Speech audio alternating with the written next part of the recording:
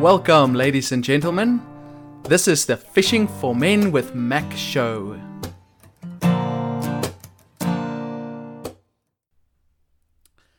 Hi there, everybody, and welcome to the third show of Fishing for Men with Mac. It's always good to have you here. Today we'll be dealing with the topic, the Jesus outside the Bible. Is there any record or history of Jesus outside the Bible? And I'm going to take you on a little bit of a journey through this show, which I'm very excited about. There's a great murderer of Christians who became a maker of Christians. You might have heard of him. They called him Saul of Tarsus while he was killing Christians, and then he became Paul, the Apostle Paul, when he started to make Christians, and he started to really change the world by spreading the message of Jesus all over the world. Now, he wrote a letter to a young man named Timothy, and in one of his letters to this Timothy, he said to him the following. He said, God wants all men to be saved and come to a knowledge of the truth. For there is one God and one mediator between God and men, the man, Christ Jesus. This man, Christ Jesus, he, according to Paul, is the mediator between the human race and the creator of the universe, this one man. But this one man is also God himself. This man has been rated by numerous historical rankers as the number one most influential person of all time. More than 2 billion people worldwide believe in him. Some people would die for this man. Thousands, probably even millions of people have died for this man, this Jesus Christ that Paul speaks about. Some people openly confess his name, and they use his name in sport. And so I want to just quickly share with you something that was so cool that I saw this week, and I thought it would be good to include this in my podcast. And it's a boxing match. On the 22nd of February, Tyson Fury from England took on Deontay Wilder for the heavyweight title. It was quite a match to see. But what really sparked my interest is the spiritual battle that took place. Because before the match, the two measured spiritual swords. Wilder claimed to worship some sort of ancestor, and he calls himself the Bronze Bomber. And Fury said he believes in Jesus Christ, this same man that I've been talking about, and that his whole life revolves around him. And so I've recorded this conversation for you between the two of them before this fight on the 22nd of February, so you can see the spiritual battle that is taking place. But when that night of that fight comes, you're not going to be talking to Deontay Wilder. You're not going to be looking in the eyes of Deontay Wilder. Who am I going to be looking in the You're eyes of? going to be looking in the eyes of the Bronze Bomber. You're going to feel him as well, too, just like the feeling that you feel him now. Is that like an alter ego or something? Or is it is it well alive? Is it like a spirit that comes into you, or what is it? It can be it can be an alter ego. It can be a spirit. It may be an ancestry spirit. Who knows? I'm part Nigerian as well, I don't too. believe in all that stuff at all. I do. Because Jesus Christ is my Saviour, and I don't believe in all spirits and alter egos. And even mentioning stuff like that on TV, you're getting it. And honestly, that's the difference. If God is with me and me, you. nobody can be against me. And if you're entering spirits and stuff into your body, you can't win. You've already lost. You can't beat me. I sit here today as a sincere man who tells the truth and hides nothing behind no curtains. I'm beating you. 1,000,000%. I've not got no doubts. Even after all the time off, you cannot beat me. You can't beat me, and 10 more like you can't beat me. See, the difference between me and you got your mind, you explore it narrowly. I'm an open-minded person. That's why you have to be careful, because your words are powerful. What you say out into the universe, it will manifest. What you say will come to pass. But how it comes, this is my time. Definitely and it will forever be my time until I retire. I'm sorry to tell you that, because I speak it, believe it, receive it. Speak it, believe it, receive it. Speak it, believe it, receive it. And it's mine. Let me tell you, all that stuff you just said, you're already beat. Believe it. It's And if not I'm an not talking to illusion. Deontay Wilder, It's not an let me illusion. talk to the other person can't inside get you, in- the bronze bomber. I'm not trying to get in You're your looking at a mind. man who stands in the light. I don't want you I to can't be- be beat by any I don't alter want you to ego. feel me. We shall see You might in say the speak light. it, believe it, see it, but I don't know what you it's believe bigger in. believe it and receive I it. don't, but I know what And you it's believe mine. in. You believe in something I don't. Well, that's the problem. We And don't I'm- believe in the same things. And we're from a different And this is world. where I don't like A you different anymore. culture. I came here today thinking me and you were similar. But sitting around this table, I know that me and you are so worlds apart. Most definitely. Worlds apart. Light years. I look to nothing to come Light inside me years. and win fights. Only the power of God above. That's it. I bump into people like you every single day of my life. There's And I only give them one the me. same answer. There's only one It bronze doesn't matter. bomber. Do you know what There's I say only to you? one Ask and you bronze shall receive. bomber. Ask and you'll There's receive. only one bronze bomber. Yeah, I can see it now. I can see it. I can see the alter ego coming through. Don't you feel the You spirit? and your alter ego are a pack of bums. Don't you feel the ancestry, the energy? I don't inside feel you? nothing. The ancestry, what is it? But you will. Where are you from? Where are you from? But you will. Where are you from? Who But are you? you? Will. You never felt Definitely no not. power like mine. You never Power, been in a yes, world I with have felt power. like mine. You're You never unique. seen power You're like a little like dust in the mine. ocean. But when you Power in feel what? I felt the ultimate power from above me. When you But feel the power I'm it. feeling Nah, for you you ain't is felt that. negative. You Negative ain't felt energy. that. You ain't felt that because I You're told a you a long bum. time ago You're a I'm going bum. to baptize you. Yeah, well, let's see if you And can I'm going to show you baptize every, me. I'm I going to don't put the think you spirit can, Gossip. inside of you. 100%. I'm going to I don't put the think you spirit can, Gossip. inside of you. 100%. I don't And want I'ma anything show you that how it spirits that you feels. claim I don't want. It's going Because to I've be already your beat God that against spirit. my God. Time, It's going to because be I've your already beat God that against spirit. my God. Time, you can't No beat me. man on earth will ever beat me, Tyson. And so I just love listening to these two. I love I love Tyson Fury's accent, and I just love how there's this battle going on, and it's a physical battle between two people, but then they bring in the spiritual side, and they come from totally different worldviews. And as you listen to this, I'm sure that you can pick up there's great history. This was before their second fight. Now, in their first fight, apparently Fury was knocked out cold by Wilder in the 12th round. His eyes rolled back, but he got up straight again. And they interviewed Deontay Wilder afterwards, and he said he couldn't believe when Fury actually got up back again and started fighting again. It's like he sort of said, well, if he didn't believe in God, maybe that was a moment to believe in God, because I knocked him out cold and he got up back on his feet and he finished the fight. And what happened in that fight is that it was a draw. Fury himself couldn't believe, he couldn't understand how he got up again. And when they spoke to him, he said, well, that could only be God. And his God, obviously, is Jesus. Now, after this first fight, Deontay Wilder posted on Twitter the following. He said, I told you before our first fight I was going to baptize you. And I did. But not even God can save you the second time around. I promise you that. Well, 22nd February came, the fight happened, and it was a battle of the gods. In the 7th round, the fight stopped because Tyson Fury had humiliated Deontay Wilder and sent him to the floor numerous times. He was taken backstage, bleeding from the mouth, bleeding from the ear. He went for neurological checkups at the closest hospital. He didn't even have an after-fight interview. And this was the words of Tyson Fury after that fight. Listen to what he says. To do what you just did, you said it, you called it, and you made it happen. You know, first and foremost, I want to say thank you to my Lord and Saviour Jesus Christ. I said those who bring evil against me will not prosper. I said those who stand in the dark can never come into the light. All praise be to the one and only true God, Jesus Christ. Now, Tyson Fury, as you can hear in this interview, believes with his whole heart in the same man, Jesus Christ. That Jesus has done something great for him, right? That Jesus is real. That Jesus really lived. That he really still lives because he was raised from the dead. Yet many people would say he believes in a fairy tale. Isn't that what Richard Dawkins would say? That this boxer, believing in this Jesus, he might as well believing in a fairy tale. People would say that Jesus is a fictional character created by someone. We come across this all the time, ladies and gentlemen, as we fish for many.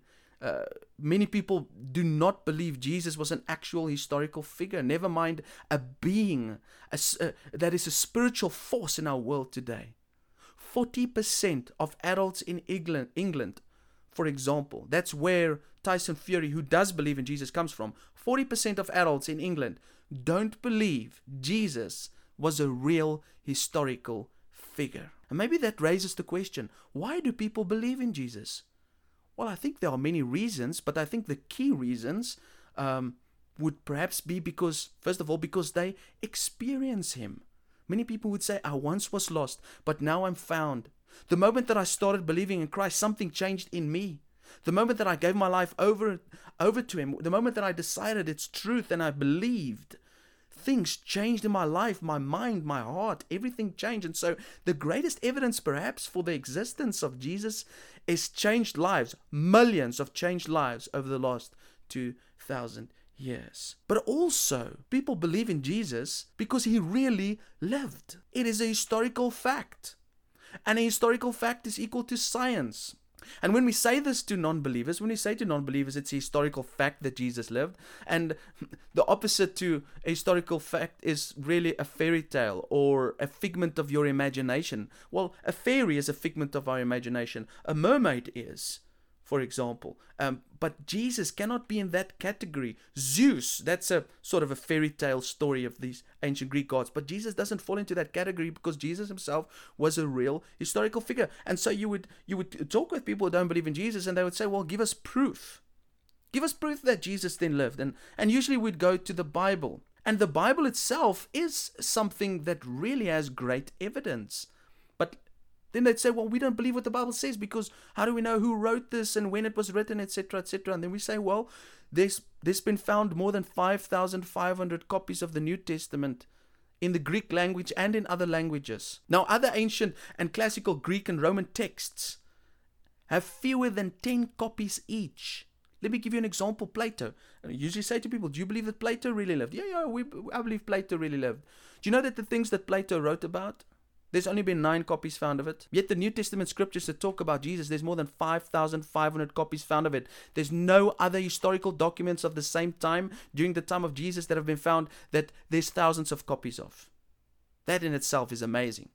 And the other thing that makes it even more powerful is that most of history during that time that have been recorded, in Roman history, for example, they date around 700 to 1,400 years after the actual events took place. The stories written about Jesus and his followers were written within 100 years after he died. That is amazing for the time. Or let's compare history with that of the great King Arthur. I mean, movies are made about King Arthur. People believe King Arthur lived. Now, King Arthur lived about 500 AD. That's about 500 years after Jesus. And the major historical source for the events of King Arthur's time does not even mention his name. The first time that we hear about King Arthur is about 300 to 400 years after he is supposed to have lived. So the historicity of Jesus is historically, it's more accurate than even that of King Arthur, even more accurate than that of Plato, even more accurate than anything else that have been written during that time. But then often still I get the response, well, I don't trust the Bible.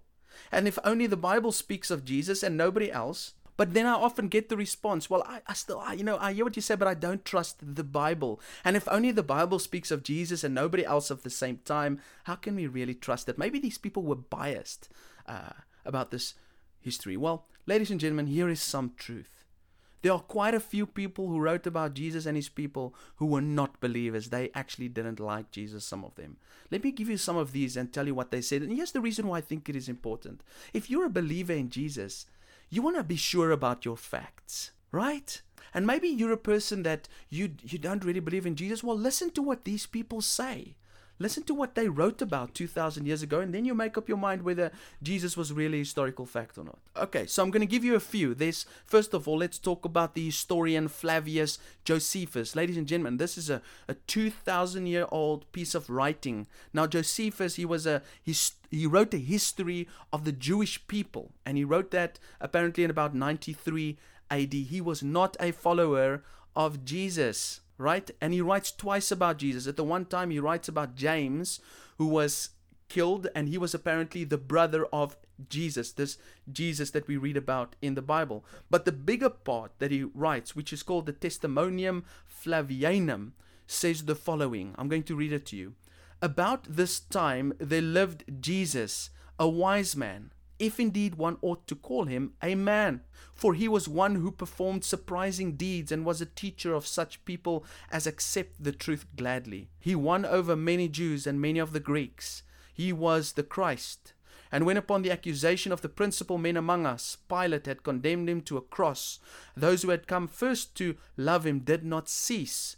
He appeared to them, spending a third day restored to life.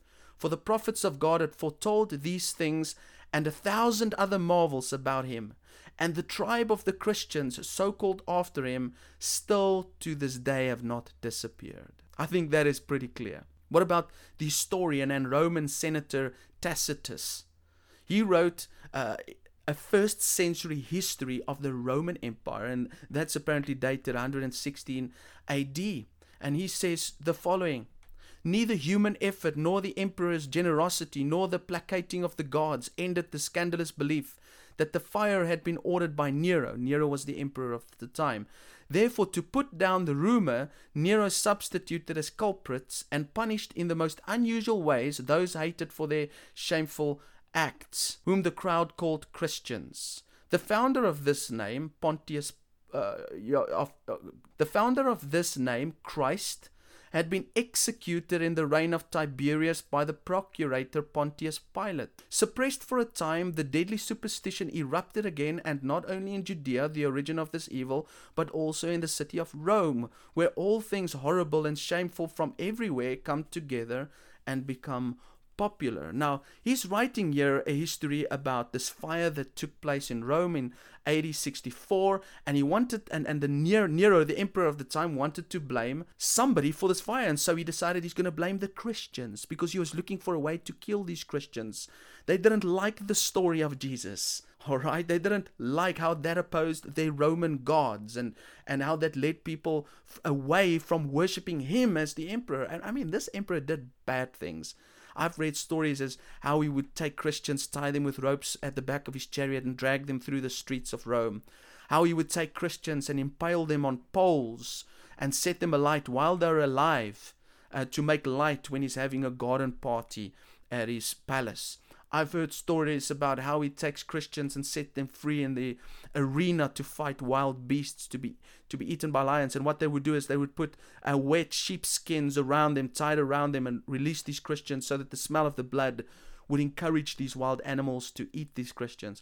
I've heard stories of how they would take Christians, put them in thick leather bags and drop them in the ocean. And as they sink to the bottom, they'd be crushed by the pressure of the water before they run out of breath. I mean, it's just horrible things that were done by these Romans. Now, there's 4 truths confirmed here by Tacitus. Jesus was known as the Christ.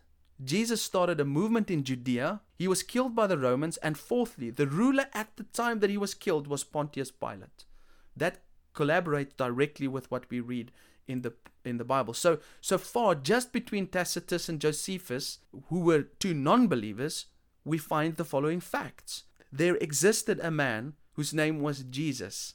He was called the Christ in Greek because he was the Messiah of the Jewish people. He had a brother named James. He won over both Jews and Greeks. The Jewish people of the day didn't have any good opinions of him. Pilate made the decision to execute him. His execution was crucifixion specifically. The time of his execution was during Pontius Pilate's governorship over Judea, and that's the date 26 to 36 AD, which directly, all of these facts corresponds with what we read in the Bible. Then there's Lucian of Samosata. He wrote about a former Christian named Peregrinus. He doesn't mention the name of Jesus, but you can imply it as I'll read it to you now. And this is what he writes about Peregrinus. It was then that he learned the marvelous wisdom of the Christians by associating with their priests and scribes in Palestine. And what else? In short order, he made them look like children, for he was a prophet, a cult leader, head of the congregation, and everything all by himself. He interpreted and explained some of their books and wrote many himself. They revered him as a god, used him as a lawgiver, and set him down as a protector, to be sure. After that other, whom they still worship, the man who was crucified in Palestine because he introduced this new cult into the world. For having convinced themselves that they are going to be immortal and live forever, the poor wretches despise death and most even willingly give themselves up.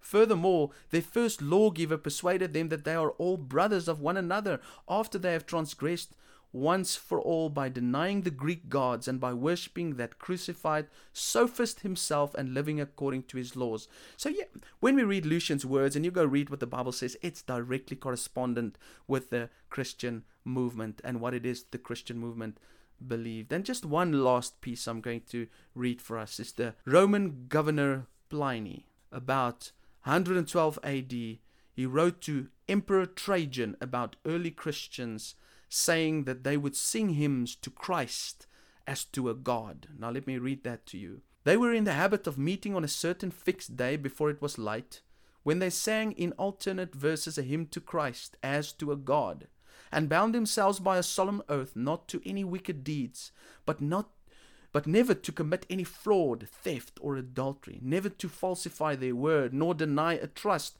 when they should be called upon to deliver it up, after which it was their custom to separate and then reassemble to partake of food, but food of an ordinary and innocent kind. And so he's really depicting here a first century small church who believed in Jesus and who decided that they want to do life differently and who loved one another even though they were not blood relatives. I can give you still many examples, ladies and gentlemen. There's Celsus, the Platonist philosopher who considered Jesus to be a magician. There's Suetonius, a Roman writer, lawgiver and historian, who wrote of the riots in 49 AD. He speaks about Jesus being the instigator of that movement. There's Marabar Serapion, a prisoner of war held by the Romans, who wrote a letter to his son that described the wise Jewish king in a way that seems to indicate Jesus but does not specify his identity. And then there's also Clement of Rome, there's Ignatius, and there's Polycarp. But ladies and gentlemen, we don't need to spend much more time on this. It is overwhelming how much evidence and writing there is about Jesus outside of the Bible.